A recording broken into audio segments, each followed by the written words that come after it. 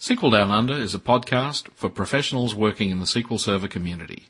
SQL Server is a trademark of Microsoft Corporation. Opinions expressed during the podcast are individual opinions and may not reflect the opinions of SQL Down Under or of Microsoft Corporation. Introducing Show 51 with guest Conor Cunningham.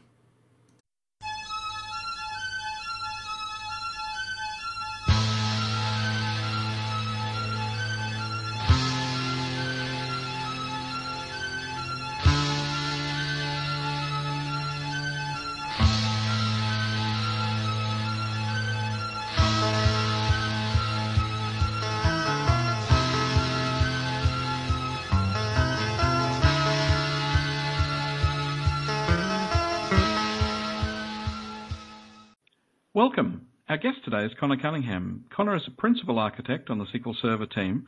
While many listeners will have come across Conor in relation to query processing and query optimization, lately he's been mostly working in a breadth architect role. Specifically, he's been focusing on Windows Azure SQL Databases, or formerly known as SQL Azure. Conor's been working with the largest customers and finding ways to make them successful by improving the overall architecture of the platform, and in particular, he's been improving customer guidance and tooling. So welcome, Conor. Hi, thanks for having me. And so what I get everyone to do the first time they're on is just tell us, how do you ever come to be involved in this in the first place? So for those of you who are familiar with my prior work, I spent a lot of time working on query processors for Microsoft and SQL Server, and I still do that to some extent. But it so happened at one point a few years ago we had a internal organizational change, and we decided that we needed to go fix a few things in order to get two different teams to merge together properly. And you kind of look around at one point and say, hey, there's no one to do this problem, or this problem, and then before you know it, you volunteered. So I was essentially volunteered to go work on some areas that were new and also needed my particular skill set. It's nice in some ways because you get to try different things, but it also means that a lot of the core assumptions that you've been thinking about for a long time get to change, and it's actually a very fun time to be an architect because every day I like to describe it as a target-rich environment. And it is one of those things where when you start looking at different parts of the problem space, there's neat things to do. So there's some features that we haven't released yet that I was specifically asked to go and shepherd into this new framework and what became Windows Azure SQL Database, or commonly SQL Azure.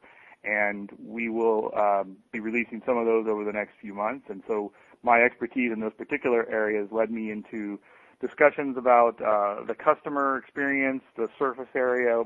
We have this role that we call the application administrator, or the app admin, which is sort of part of what a DBA does in the regular SQL Server nomenclature.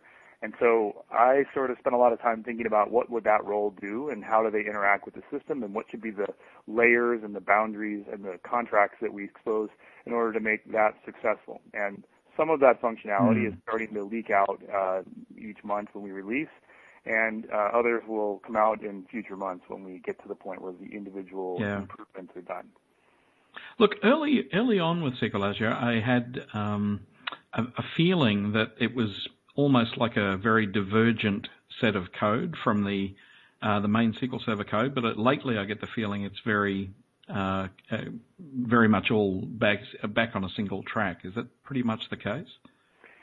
The original work that was done on SQL Azure was done with a branch of the code, but it was still underneath. It was SQL Server, as you would call it, with layers above and layers below and things like this. And we still are not at the point where I'd say the architecture is final, but we are still, we do have one code base, and then there's pieces that are added to sort of run our cluster architecture.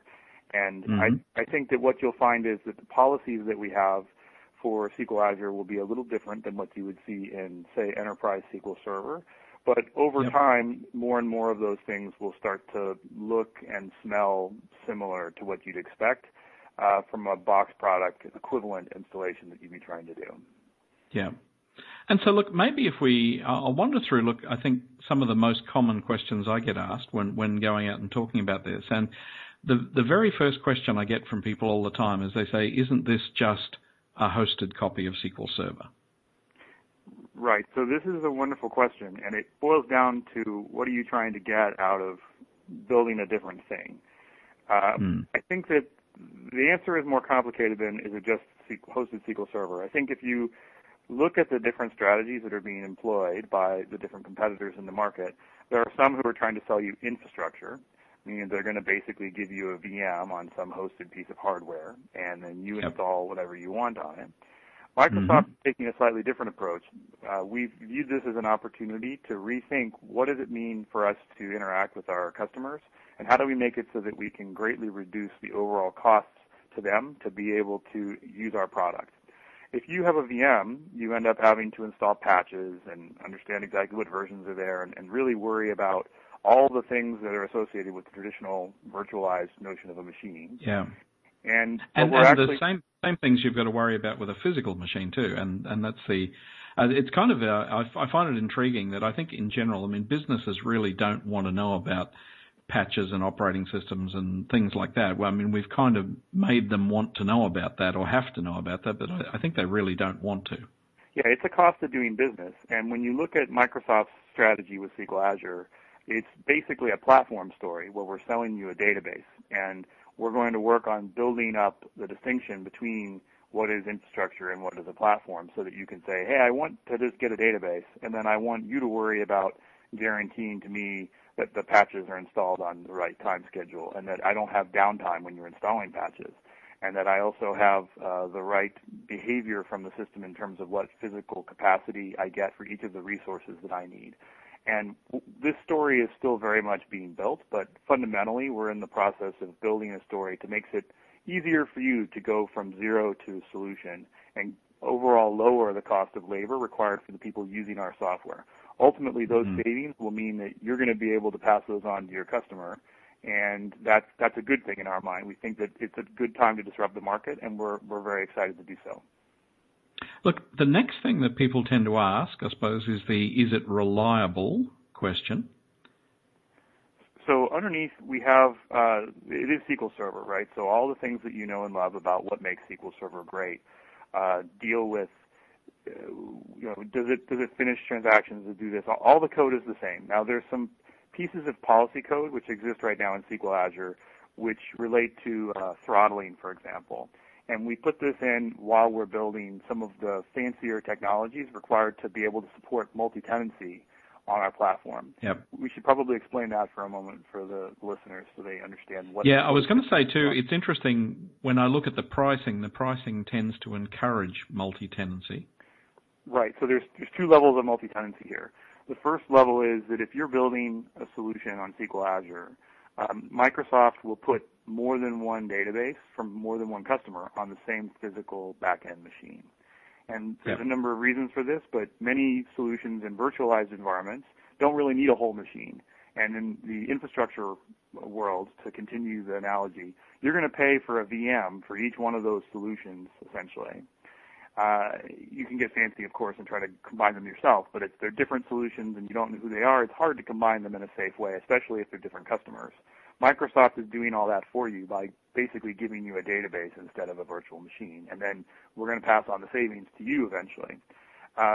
The other aspect that is interesting is that when you get down to, we were talking about the reliability aspect, yes? Yes. Yeah, so when we get down to what does it mean in order to get to fully reliable databases, you need to have some of the technologies that we've baked in so far, and we need to add a few more things there. And there's some features that haven't come out yet that will help improve what does it mean to be quote-unquote reliable. The multi-tenancy aspect when you start getting to reliability is you have multi-tenancy at the machine level and multi-tenancy at the level of when I build a solution, what is the kind of paradigm that I can use to build applications that are interesting in this. And there's a whole section that we can talk about where the types of people building application solutions on SQL Azure, especially the larger ones, are things that really can't be easily built on regular SQL Server. So we call these cloud service vendors, and they're kind of the analogy of an ISV in the box world. Yep. Yeah. And look, so I suppose there's reliable. The other big question in that same area that they usually follow up with is it secure? And right. The concern is around security and privacy. Yeah, so this is a great question. So let's enumerate some of the concerns that people can have, right? Some people may not want to or may not be willing, able to store sensitive data in someone else's environment, independent of whose it is, right? So it could be this, you need to have it on your physical premises because you're a bank or a government agency. I believe that Microsoft will provide solutions for that space over time, and not all the offerings have been announced yet, but fundamentally, we obviously want to work with our partners in those industries to make sure that they have solutions that work for them. I can tell you, because I work regularly with the security guys, and they sometimes are saying no to me as I try to do new things and new features in the platform, that Microsoft takes security extraordinarily seriously, and we spend a lot of time with some very, very smart people working through what are the details about how do we secure passwords from end to end, how do we provide fully integrated security experiences to make sure that we don't have too many people with access to your data. And I think that you'll find that there'll be very published policies and certifications that Microsoft achieves to demonstrate that its cloud platform follows the highest rigors of corporate behavior in that regard. Yeah, no, that's good. Actually, it's interesting that often when I see people concerned about this, in the next breath, though, I often look at how they've implemented security and things themselves, and it's usually quite poor. So that it sort of surprises me often that they have the level of concern they seem to show with some of that. Well, and the same thing with... Go ahead, sorry. Yeah, I was going to say the same thing happens with the reliability. The vast majority of customers I go into, I look and I think the people managing the Azure platform on their worst day are going to do a better job than almost every site I walk into anyway. I think that you're probably right in both regards. People have concerns sometimes about large companies or storing things in other countries, and ultimately Microsoft's going to have to demonstrate through its track record that it's serious about this. I think if you look at the things that we've done in terms of security patches over the past several years compared to our competitors, you'll find that Microsoft's track record, specifically in SQL Server, is very, very, very good. It's rare that we have to do a security patch anymore, and that's a very strong statement, and it's because we take that role very seriously. Some of our competitors have a few more of those without naming names, and I think that you'll find that if we keep working on that regard and have that same dedication that we've shown over the past 5 or 10 years in that area, that we'll hopefully continue to gain the trust of more and more customers. Yeah, I think another one that would be interesting to raise at this point, I suppose, is the other one that comes up is the whole latency story. And this is around the idea that I don't have the things on my premises. And so what does concern me, I see a lot of material, let's say maybe more marketing oriented, that seems to sort of suggest you can take things and just redirect connection strings and hope for the best. And from what I see in most applications, that's just not the case. I find that there is architectural work that needs to be done to get a good outcome. Greg, that's a good point. I think that anytime you introduce a long link between any of the tiers in a solution, you're going to find that the application either is sensitive to it or not sensitive to it. If you have a very chatty application and that link is now 100 milliseconds each round trip, and you're assuming that it was 2 milliseconds, you're going to notice that difference, no matter who's selling you solutions where. So I think that you're going to find that for many reasons, not just latency, there's actually a lot of things that you're going to want to think about before you decide to use the SQL Azure platform. There are real benefits that can be achieved by using it, but it's unfair to describe it as a one-to-one drop-in replacement to what you have in SQL Server. And so describing it as a hosted SQL Server probably isn't really what you want to do. We do have an infrastructure as a service solution, a SQL in a VM solution that's in preview mode right now, which is more of a drop-in one-to-one replacement. But even then, you still have to be careful of where is the latency and how am I having my different tiers talk to each other. So if I have my application tier and it's not co-located with my data tier, you're probably going to notice that. And some of the applications that I work with, we have to spend a lot of time worrying about each millisecond to try to find a way to make sure that that thing can be onboarded properly onto either the SQL IaaS platform or onto SQL Azure itself. And that's an ongoing effort for us. But you're right, it would be wrong to say that you can just turn a switch and things would just work, especially when you're pushing your database out to some data center that might be 250 milliseconds away from you. Yeah. Yeah, I think a good example I saw the other day, in fact, I had somebody who was trying it and they had a database creation script and they said, oh, this is terrible, because they sort of ran the creation script against their local database and it took, 52 seconds or something like that. They pointed it at Windows Azure SQL Database, and literally even to the nearest data center, it took about 1 hour and 52 minutes. And they were saying, hey, this is ridiculous. But what was interesting is I then got them to export the same database. It was only about 20 meg, but I got them to export the same thing as a backpack, copy that up to Azure Storage, and then import it. And the whole process took less than a minute. Yeah, so we have this solution for import-export that uses backpacks, and this is still a new technology, and we're still in the process of sort of getting the rough edges cleaned up on it. But fundamentally, this is a way for you to pass up a blob, and then all of the notion of dealing with latency for each of the round trips for what is effectively a chatty application, meaning regular BCP or regular T-SQL script execution where you have every single statement as a go, then you're right. That's exactly why we have it. We want to make it so that experience is as seamless as possible and ultimately transacted. Yeah. Yeah, I think what struck me is I think there are usually solutions, they're just not just reproducing exactly the same solution that you used to use. And so, yeah, you often have to rethink, I think, whenever you do have lots and lots of little round trips. And, of course, the worst offenders I see are, again, a site I was at a couple of days ago, and I mean, again, as you said, extremely chatty applications.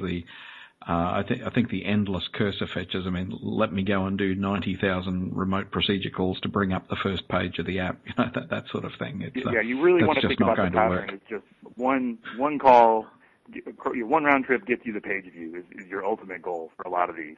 And if you can get down to the point where you have a very small number of page fates, you're being very deliberate in your architectural organization, especially across tiers, you can end up with a solution that works great. And we have several customers that have developed either greenfield solutions or they've had an application that was pretty close architecturally to what needed to happen in order for them to be successful, and they've been able to throw it up there and make a lot of progress really quickly. But people who have applications that were legacy, sometimes they ported from an ISAM application and they didn't necessarily re-architect the first time they went to SQL Server. They're having more trouble, and we're having to spend more time working with them to sort of step back, look at the application all up, and then say, what is it going to take for you to be successful? Yeah. Yeah, I think another interesting one with latency too is I've been encouraging them wherever they're based and whichever ISP they're using for connecting to the internet to go and literally test latency across to the different data centers too, because I've seen people making the assumption that the closest physical data center is going to be the lowest latency, and of course that's just not the case in many cases. Right. In Australia and in several parts of the Pacific Rim, obviously, we have some links that are faster than others. There's a data center that we have in Singapore. We have a data center in Hong Kong, and then we have a data center that recently opened up in the western United States. And I think that you'll find that these have different speeds based on what path your ISP has chosen. And we've exactly, yeah. Yeah, like we found when I was doing testing off Telstra is one of the local ones in Brisbane I tried when I was there the other day. And, yeah, the Singapore one was certainly the quickest one, with the Hong Kong one a little bit beyond that. But it was interesting. I have friends in New Zealand were saying the Western US ones actually were closer than the Southeast Asian ones in terms of latency. Right, and obviously it's something that we look at and we do some regular testing on. And if customers find that they think it's way out of whack, we encourage them to contact us so we can obviously look at it. But I think that ultimately you're going to find, as we add more data centers and more capacity, that we'll keep trying to find ways to make our customers successful. Because ultimately we don't make any money unless the customer is able to build a solution that makes sense to them, right? So this is to our benefit as well as yours to figure this out. Yeah. And so, I suppose we can get a list of data centers at the moment from what's in the drop-down list when you go to create a server, but sort of for people just who haven't tried that, so roughly what sort of number of data centers are available at present? Right. So we have, I think, 8 data centers that are publicly available for people to use. Mm-hmm. There are 4 in the United States that they're labeled north, south, east, and west. And you can perhaps figure out how a little bit more precision exactly where they are, but fundamentally they're in different regions of that country. We have 2 in Asia, as I mentioned. We have one in Singapore and one in Hong Kong. And then we have 2 in Europe as well. One in Northern Europe, I think, and another one in Western Europe. Yeah, I think it said North Europe, South Europe, something like that. Something along those lines. But basically, if you're in far Eastern Europe, I think that there's some countries that are beyond 250 milliseconds from one of those 2. But in general, most of Western Europe is covered right now with that. And there's also some parts of the rest of the world that have fast links to other spots so that they're close to at least one data center. So if you're not in one of those regions of the world and you're interested in trying SQL Azure, please try creating a database in each of them and just see what the ping times are, and you'll find that, for example, some of the places in South Africa might be able to connect to the one in San Antonio, the one in southern United States, for example. Yeah, I found one of the things that seemed to be easiest was just to turn on client statistics in Management Studio or something and execute a query, like select some constant that just doesn't have any query execution time, and then just simply look at the times, and it becomes very clear when you look at it. This is actually a good point, Greg. There's a lot of things that are going to be a little different about troubleshooting in this new world, and one of the areas that we've been looking at very closely and making some investments has to do with the client-side view of the world and figuring out how to make that a bit more turnkey. Because if you have a link difference in terms of how far, where's your database server and where's your client, being able to have great tracing from the client side or on the top of the SQL client code, for example, is really important to be able to get a handle on what is my view of the world from the perspective of my application and what is the view of the world from the perspective of the back-end database. And if you have both of those that are nice and clean, then you can understand, well, what's the link cost there? We've also had to get a lot better at our statistics because the behavior of certain networks, especially in shared networks, tends to be interesting. You get this exponential distribution of timings for traffic, right? So you have an average time, and then you have to start thinking about what's the tail on that distribution, because it's not just here's the average and there's a Gaussian distribution. It's actually exponential, meaning that the time for the 95th percentile, the 99th percentile, and the 99.9th percentile might be very interesting, and they might be very, very large. And so you have to think about that and then understand, is your application able to handle that tail, or is that a fundamental problem? And what does it have to be in order for your application to be successful?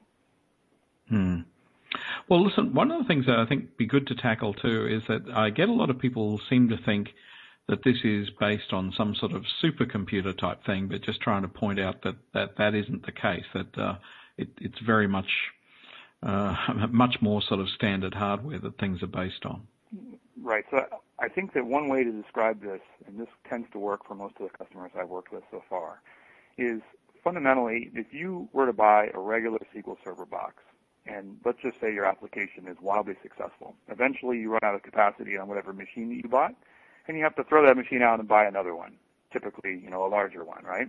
And then you keep that process going, and every time you get to the capacity limit of your machine, you buy a bigger one, and it's not linearly more expensive. It's probably more than linear, right? It could be exponentially more expensive. SQL Azure is using commodity hardware, and it's sort of bridging the gap by software. And we're trying to figure out, how do you get to the point where we can use great machines that are great on a price-performance basis, but not set up to be servers otherwise?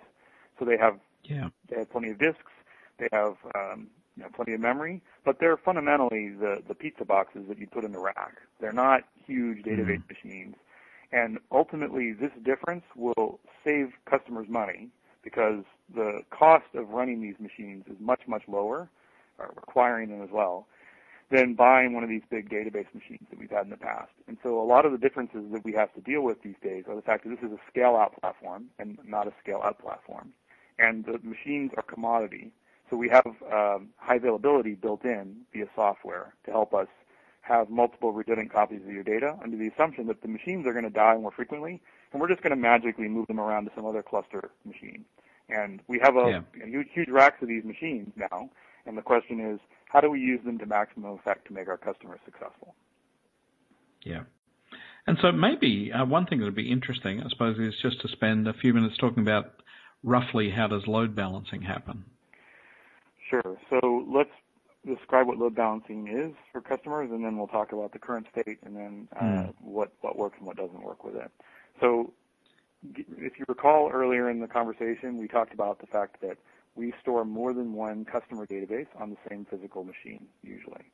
Yep. And what ends up happening is that sometimes a particular database may be completely cold and no one's touching it at all, and it doesn't matter. It's just using up disk space but no other resources.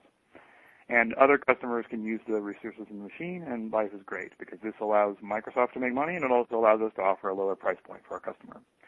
Now, let's say that we can't predict exactly who's going to be busy at any given time. It'd be great if we could try to even out the load across all the machines that we have in our cluster so that customers all have a decent experience. We don't want one machine to be completely overloaded so that your queries are blocking all the time, waiting for CPU.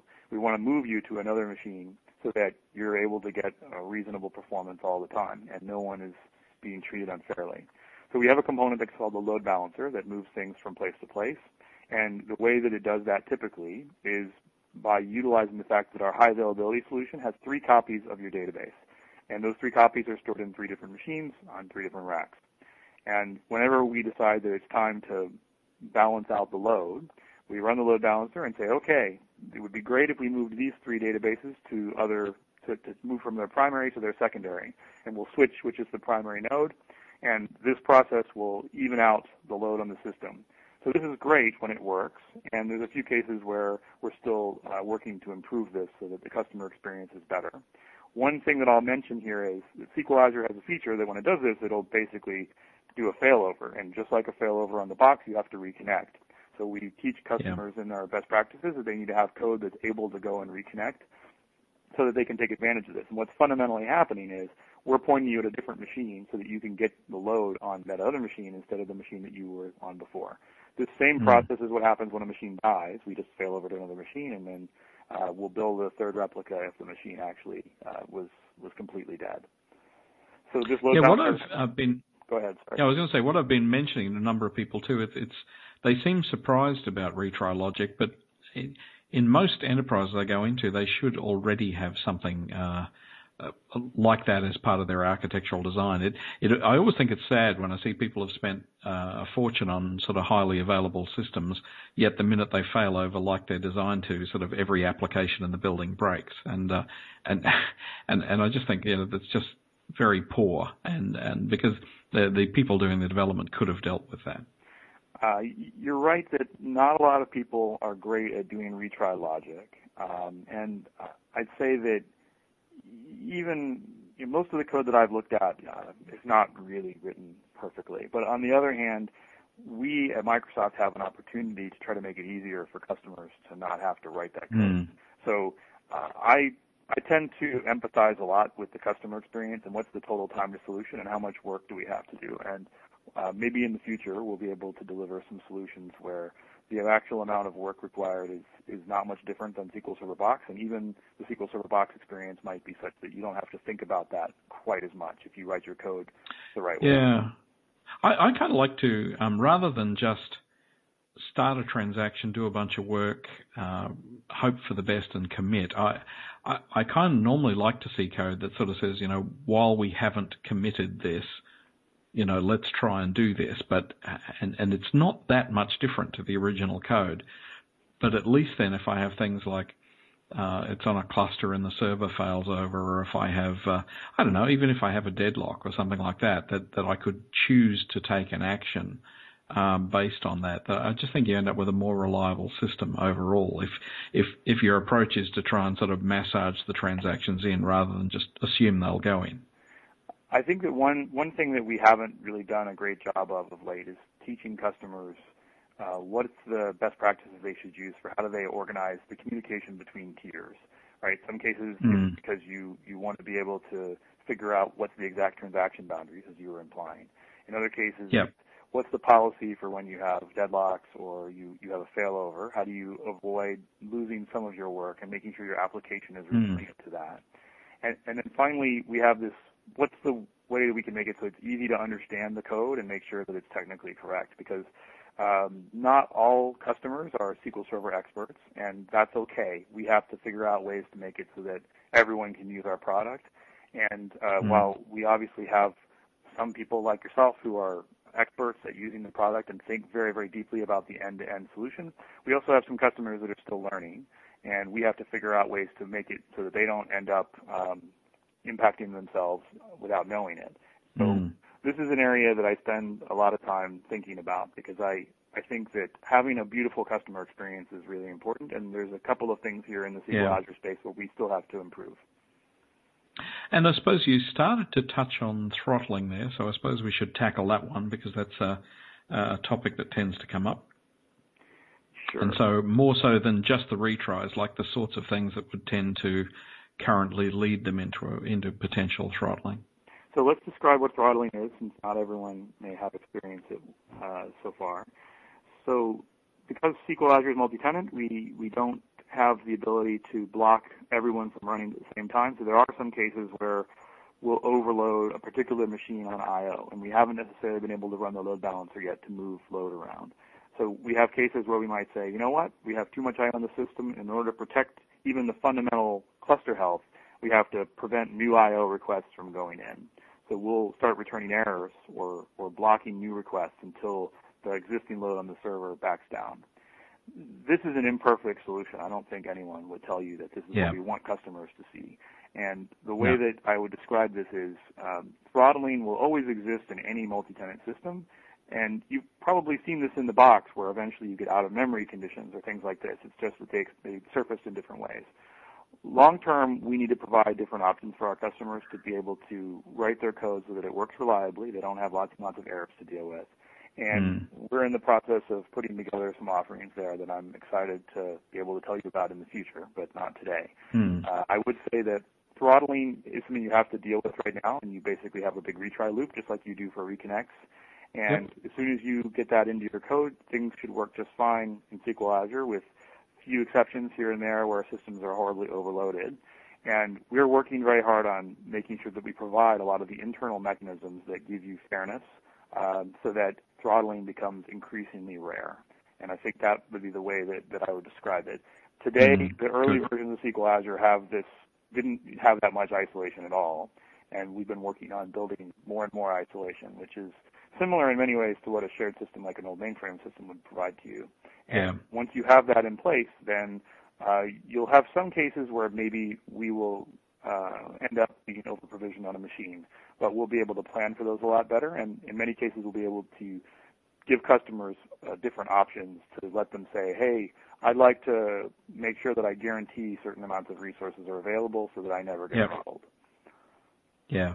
Actually, I noticed that even over the time I've been using it, the number of scenarios that seem to lead to that seem to have been getting less and less. And so in fact, I think I noticed there was something they said about October or something last year, that they finally, they were killing off CPU load throttling because they'd introduced resource governor into it or something. So there seemed to be like more proactive things they were doing to try and limit the possibility of those things happening. Yes, this is an area of much focus for us, and you'll hopefully see continued improvement each month as we get individual pieces of this technology out the door. But you shouldn't see too much CPU throttling anymore. I think we've pretty much disabled it at this point. But there are still now you do have cases where, just like on the box, you can have SOS scheduler yields, for example. So there are cases where in the past SQL Azure would get exuberant and just kill things. And now what's happening is it's working more and more like the box product does, where you have to look for your DMVs and see what the blocking is and tune your application at the logical level, which is probably more to our liking. And even then, we can still work on improving that experience. But that's the model that I think will translate for people who are using the box product today. Yeah. Actually, that is something I suppose we should then tackle, is that particularly for people that haven't started using it much, what do you get when you start provisioning things? So maybe the concept of a logical server and where databases are and the kind of master that's there and so on. Right. So I'll preface this by saying that the SQL Azure model is still being evolved. So there's some pieces of it that might change over the course of the next year or two. But you create a subscription, and then you create a logical server. A logical server is not a real server to us. It's not a VM. It's just an organizational construct. And it happens to be where you store some of your security credentials. And there's the database we call master, which is the logical master, where we store the security credentials. And then on top of that, you can create regular databases. And what you're really dealing with are databases. And like the contained database model on the box, we have a similar thing in SQL Azure. They're not exactly identical at this point, but over time they'll probably converge.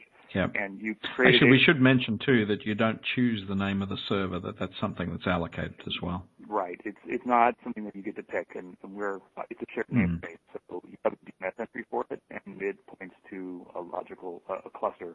So you're able to get all of those things hooked up, and that's generated. So they usually have 10 characters today, and it has a common prefix. So you have your server name, instead of being whatever your local NetBIOS name is on your local LAN or your local DNS name, is actually a DNS name that essentially we provide for you out of our clusters. And then the database name, you can create whatever database name you want, and it's in that namespace. So it's a namespace, which is actually perhaps the most interesting correlation to the regular box world. Yeah. And so even the databases on a logical server could conceivably easily be on different machines. Yes. In fact, there's no guarantee that your master is on the same machine as you either. So you're generally just spread around like peanut butter, and you're moved around as the load balancer says that this machine is more or less busy. So you're going to find that really it's a programming construct, not a guarantee of physical co-location. Yeah, that's correct. And so the next section of that, which we'll probably do a lot more on another day, but just, I suppose, basic concept that federations have been introduced recently as well. Right. So federations is a concept that is also going to probably be evolved more, but it's effectively trying to make it easy for you to deal with the fact that since you have these commodity machines, you're eventually going to reach the limit of what one of these databases can do. Our current database size limit is 150 gigabytes. And it will never be as big as whatever the largest database is that you can create on SQL Server, because you need a scale-up machine with a huge storage array to be able to handle that. And that's not the kinds of machines that we're buying for our clusters. So Federations tries to make it easier for you to deal with the fact that you have a whole bunch of databases that are masquerading as one database for typically OLTP applications. As well as community resources such as this podcast, SQL Down Under offer mentoring services and both private and public training options. If you need to get your project back on track, or if you need to get it off to a good start, why not give us a call? We have also recently introduced a series of online courses available in both Asia Pacific and US-UK time zones. In particular, the first course that's offered in this series is Query Performance Tuning. You'll find details at www.sqldownunder.com. So one of the things I did want to ask you about is the idea that because the platform is evolving, and I noticed that even the interfaces and things seem to change every few months and so on, what is the thinking, you think, in terms of guidance where people need to plan for working over the top of a platform that isn't completely static? Right. So we're used to this world where we ship software every 3 years, and we maybe later adopt the version that Microsoft shipped, and everything had these very strong contracts. And we'll still have versions where you can snap to that if you'd like to. I think you'll find that we'll have some features that we start shipping which will help customers manage what version of my application I program it against.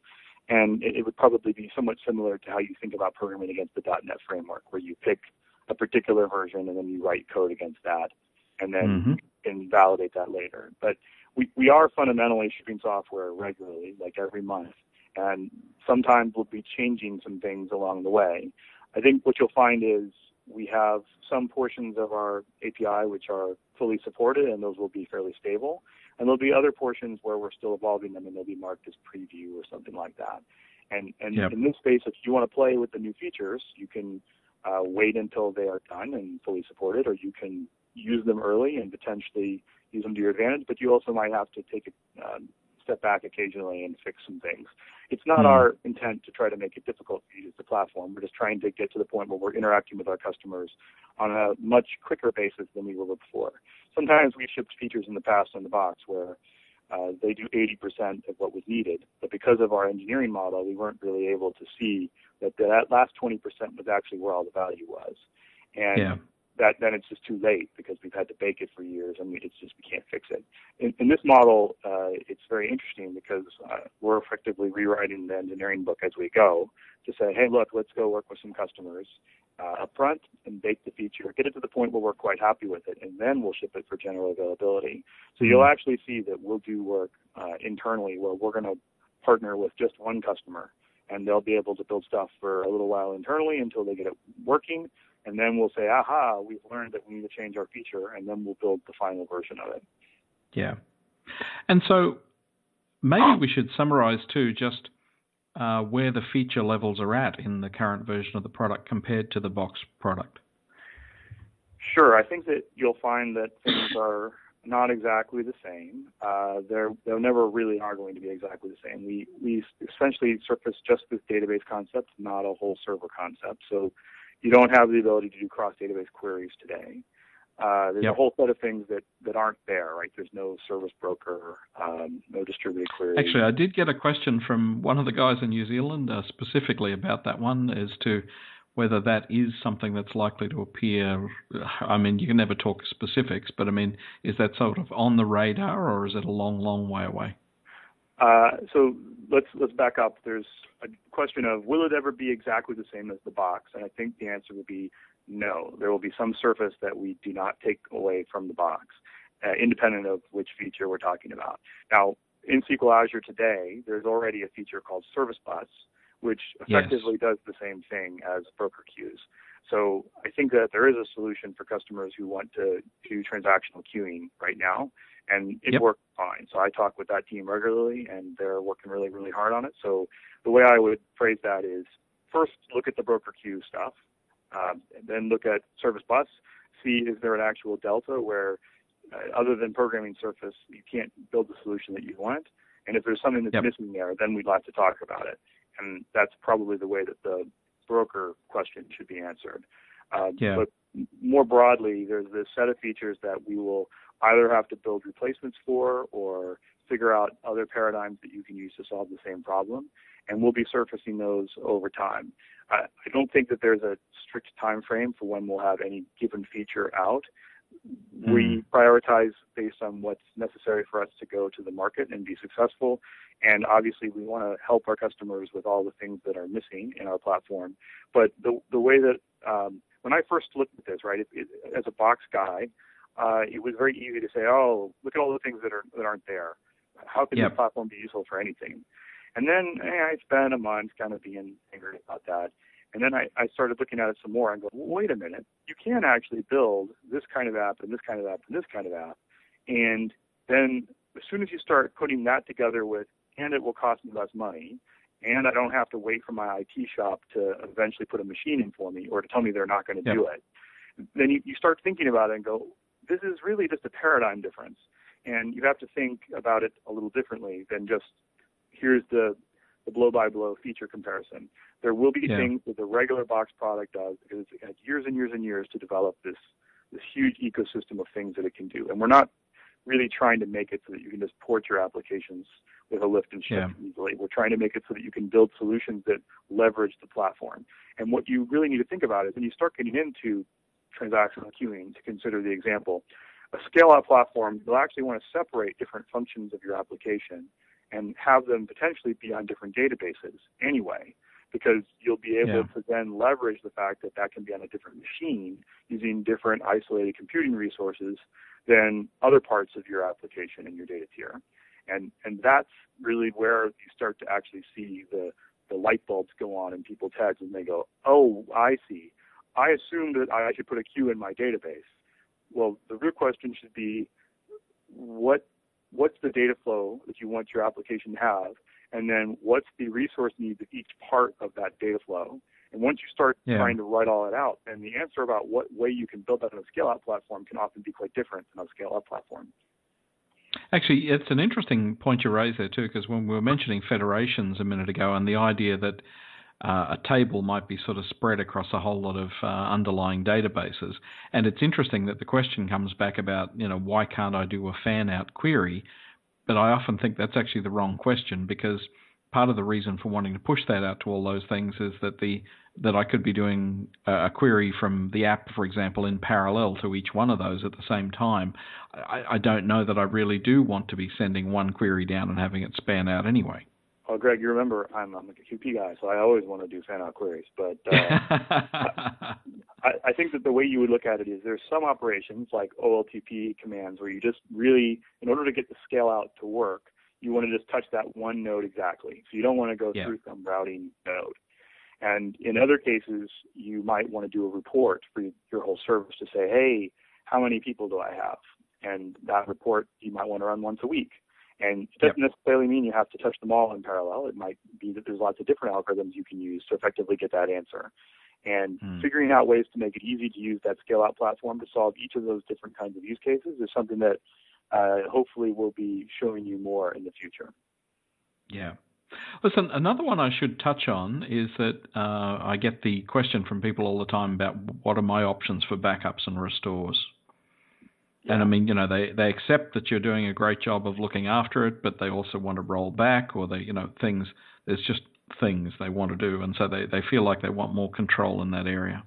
Yeah. So today, SQL Azure automatically backs up your databases for you, and it provides you this high availability guarantee to say, hey, I'd like to be able to make sure that if I commit something that it will really commit, and if I lose the machine right away, then you can keep your data. So that part is there, and we're constantly providing that guarantee from a backup restore standpoint. But let's say that you wanted to do other operations, right, where you want to save a copy of your database just in case a user change that you're going to make goes bad. Let's say you're upgrading your application here and changing your database, and you mess it up halfway through. How do you get back to your pre-upgrade state?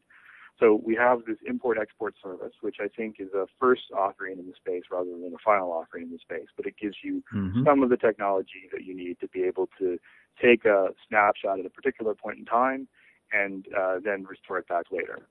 There's also a technology we have to create a copy of your database, where we can do create database as copy of, and then in a few minutes you'll have a copy of your database on the same cluster. So if that application... And actually subtle difference there too. My understanding, correct me if I'm wrong, is that when you do the export, that's not actually a transactionally consistent one, but if you do create a copy of the database, you do get a transactionally consistent copy. And so they were saying if you want to export a transactionally consistent one, you'd actually make a copy, then export it instead. Yes, Greg, you're right. As the technology currently stands, there's no transactional guarantee directly on the export. So if you have other operations happening on the database, then you'd want to think about how consistent it needs to be, or do the operation that you described to get a copy that is quiescent so that you can export it in a transactionally consistent manner. So these technologies are not a full set of solutions, right? We don't have the ability to say, I want to restore from last week's copy of our backup that we have in the back end, for example. And we don't have the ability to give you a fully transactional export that works great all the time. We're still in the process of improving those technologies, and I think you'll find that we also are interested in providing that additional level of control for customers, so that they have ability to understand what they can do and what are their options for dealing with that. One point that I'll make is that this is a game where at the end of the day, you have to pay for the storage, or you have to pay for the compute resources that you're using. So storing an indefinite number of backups is not something that we can do, but we will hopefully provide options so that customers that need longer backup retention policies, or they have these more specialized desires around exactly what order they want to do backups and restores, will have the ability to do so, and at a reasonable cost. So we're looking at what is the model for how do we expose that so that they can really get what they need. Actually, I think it's probably worth noting too the idea that when I copy a database, I create another database, but if I do an export, what I'm actually doing is sending things to Azure storage instead. Right. You're creating essentially a backpack. A blob, and putting it out in Windows Azure blob storage. And this is a different model, right? It's effectively like a file system, but you're paying for the storage. And this is no different than any of the other hosting models, effectively, but it's a different model for those who are used to just having the box product. And figuring out how to manage, well, what's the story for how much do I store and how big is it, and how do I make sure I get every dollar spent wisely is going to require some thought to make sure that you get the model right, because we're exposing the cost effectively. This is the cost to do it plus our overhead to run the service, and then you have to go figure out, well, what's my business need? And the interesting aspect is every time I talk to a new business, I've come up with a different answer for that based on what's their revenue model and what's their overhead and what are their biggest concerns, right? So if you're a financial firm, then backups are very, very key. If you're just doing trading of football cards or baseball cards or whatever, then maybe it's not quite as important if it's down for a day, right? So that's sort of the picture that you need to think about, and then the answer will come out very differently as a result. Yeah, I think the other thing is, I must admit, in recent times they seem to have dropped the price of the storage significantly, and if anything, the reaction I get from people is just surprise as to how low it is, actually. People seem quite happy with the storage costs. I think you're going to find that there'll be continued competition on price to make sure that we provide a great option for customers. This is ultimately an option that is intended to save customers money. And obviously there's a transition cost, and then there's this notion of figuring out how to use the platform. But you'll have a lot of options that will just be cheaper because we've built a lot of software that automates many of the things that would require a human to go and do the work otherwise. So if we give you options to guarantee that the database is always available so you can always restore from this copy, and we do so without requiring people to do anything except replace hard drives as they die, well, that's going to be a lot cheaper than what most people who are not in the IT business can do for themselves. Yeah. And that's another good point. I mean, even before when you're talking about the fact that you keep 3 copies of the data, I mean, it's a very rare site I would walk into that anybody does that now. Let alone, the fact that that's available is excellent. But I think the big story for the businesses is the agility. Actually, that's when I look at the whole picture, that's one of the ones I think is just such a compelling story. The idea that I go into sites like a site I was at yesterday, and I mean, whenever they talk about provisioning a server, they normally talk in terms of weeks or months, and the idea that I could just spin up another server and in a few minutes later there's a server sitting there that I could start working against that, and the idea that comes out of recurrent expenditure instead of capital expenditure, there's just a lot of compelling business argument there. Yeah, this is definitely one of the demos that we like to show people is you sort of walk up, you run create database, and less than a few minutes later, you're up and running with the database. You didn't have to do anything except put a credit card number in. And that's very, very different. For anyone who's had to go and provision a server before, it can take weeks or months to get approval, get the machine, get the space, get everyone to say yes to be able to do something very, very basic sometimes. And now all you have to say is, look, it'll cost you this, and you can have it. Or if you want a new database, here it is, have it. And I think that will work for a lot of cases that customers today don't realize how hard and how expensive it is for them to go through that whole provisioning process. Yeah, I think people should not underestimate how much of an impact that's going to have. I think just that agility is the key thing. Another question that we should mention too, I suppose, is connectivity. Now, we do need to make HTTPS connections or SSL connections, and at the moment, SQL Server authentication is the other option there. Yes. And so obviously we have the SSL because there's passwords flowing over the internet. Yep. And that's for customer safety. So that goes back to the point that we've looked through the end-to-end picture and tried to decide what are the policies that make the most sense for a hosted environment like this. The issue with, what was the other question you had? Oh, it was just at the moment we're very much SQL authentication. And I suppose that's the other question I do keep getting is the whole, what about if we want to hook up with some other sort of authentication provider or something? I think you'll find that more or Windows, will be coming, and it's just a question of when we can make those available to you, not lack of desire on our side. So we obviously know that that's something that customers want, and we actually also want customers to be using those other options as well. So building full solutions that make sense in a cloud architecture take a little bit of time to get right, and we're in the process of trying to get that. So don't stop looking. You'll probably do something in the not too distant future. I suppose the other two that I want to mention first one is Data Sync, and that's another service that's available. Yes, I haven't looked to see if it's still in preview or not. I think it is, but this is sort of a replication-like technology that we have for moving stuff around. And I haven't used it that much myself, but it does give you kind of this ability to say, I want to tie together my on-premise system and my SQL Azure database and try to keep them in line. Yeah. It seems it seems to be based around change tracking, and it has very straightforward options if you're just doing Azure Database to Azure Database. I mean, that's like really, really easy. But then they have an agent service that you install on Windows if you want to connect up an on-premises machine into the same thing. But again, a place I was at yesterday was sort of looking at 70 or 80 stores and having sort of centralized data and stuff, and the data sync looks like it'll be a very, very strong potential story for that, because at the moment they're having to have their head office sort of with connectivity issues to and from all the different stores and things, and there is something nice about having a hub sitting in the cloud that each of the stores connect to independently, and they sync with that as well. I think that's actually going to end up being a very good story. Yeah, I think that for customers that have these hybrid solutions where they want to be able to have their on-prem story talk to the cloud story, this is going to be a great way for them to have that. These disconnected application scenarios show up all the time, and giving customers those options to be able to effectively build these solutions is the business we're in, right? So I think if you have customers that have problems with it or have feedback, obviously send it our way.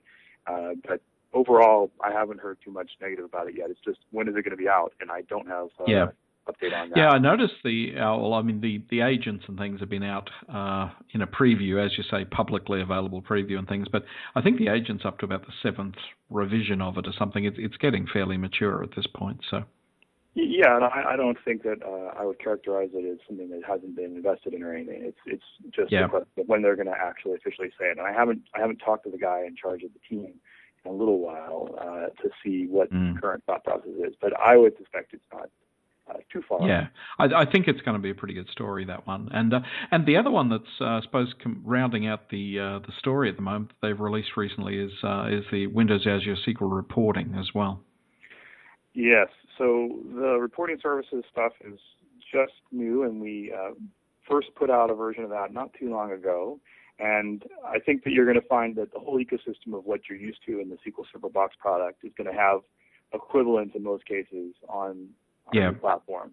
And it'll work a little differently in the sense that you have to think about provisioning just like you do for the box, and it's a story where you have to worry about what are the costs associated with running each piece. But running reporting services is going to make a lot of sense, especially near your data, and you'll want to be able to have great options there. So we want to have a whole suite of those solutions, and you'll see that other parts of the system which are not there right now, you'll probably see those come up in the future as well. Yeah, I suppose it should mention at the moment that it very much is for reporting just off Azure data as well. And again, there's a number of things that are on premises it doesn't do, but what it does lend itself very nicely to is embedded reporting in web apps that are sitting in Azure and based on Azure data. It lends itself quite well to that. In fact, the only downside I've been hearing about that one is, like I was saying, people are really surprised how low the cost is for the storage one. I'm actually getting the reverse reaction in terms of the reporting one. But that's some feedback I'm sort of sending back to the team. I just keep hearing the way it's structured at the moment. They have a sort of a fee that's based on whether you use it or not, sort of thing, and it just seems out of proportion to the rest of the pricing of the other products. So it's going to be interesting. But anyway, I'll be feeding that back to them to see how it goes. But I think the idea, again, of having the agility to be able to spin up a reporting server and have that sit straight over the top of it straight away in a very short period of time, it really is quite impressive. Right. I'll talk to the team when I next see them to see what their current thoughts are. But I think you'll find in a number of these cases, the pricing is something that even in the regular Windows SQL Azure Database stuff, we've modified the pricing once or twice as we learn about the market and figure out the way to make sure that we deliver the right value proposition to customers. So if you find that there's cases where it doesn't quite line up with what the value is to your business, then keep giving feedback to the company and we'll keep taking it into account. This is one of those cases where in the past, we would set the pricing for our box product and that would be it, right? Maybe 3 years later we might revise it again.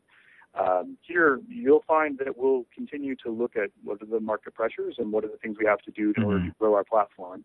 It's a brand new game and we're having a lot of fun with it, but doesn't mean that the very first iteration is always perfect. And that's one thing I'll ask customers to be patient about. And just remember, if you find that it doesn't work, show us what you're thinking. And that's obviously great input for us to be able to revise our future pricing. Yeah. And listen, the final thing I want to ask about in terms of tooling is I also get asked about things like the equivalent of Profiler or extended events or something in terms of tracing or things like that. It's the how do I do something equivalent to that when I'm working against these sort of databases? And I just wonder, is there any guidance around anything like that at present?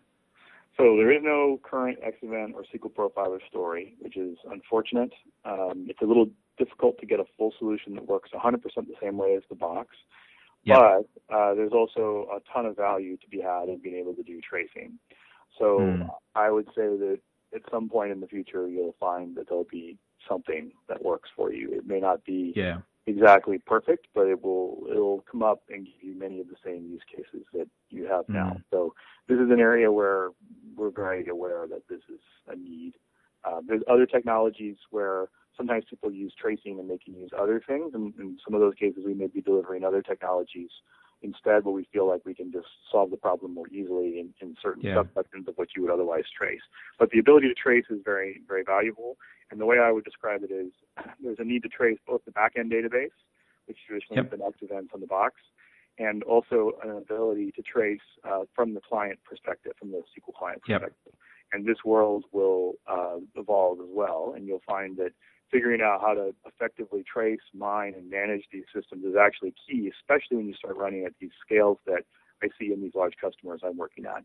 Because if you have one database and you're trying to debug it, you can trace it. You look at it manually, and life is good. If you're trying to run a service with 1,000 databases or 10,000 databases or 100,000 databases, then all of a sudden having a single person go and look at all the traces seems a little silly. And you have to think a little differently about what does it mean to be successful in this world, because you really can't look at every single issue. You have to think about it statistically and worry about what's the scope of my biggest problem this morning, and then work on the next biggest problem. And then sometimes problems will just recur until they become big enough to worry about, because there's a separation in this world between getting the system back working again to understanding the root cause of every issue. Sometimes it's a lot cheaper to solve the former than the latter. And separating those two is very difficult for engineers like myself. But once you start thinking about those 2 points distinctly, then you can say, you know what, sometimes the problem is solved by just failing over the node.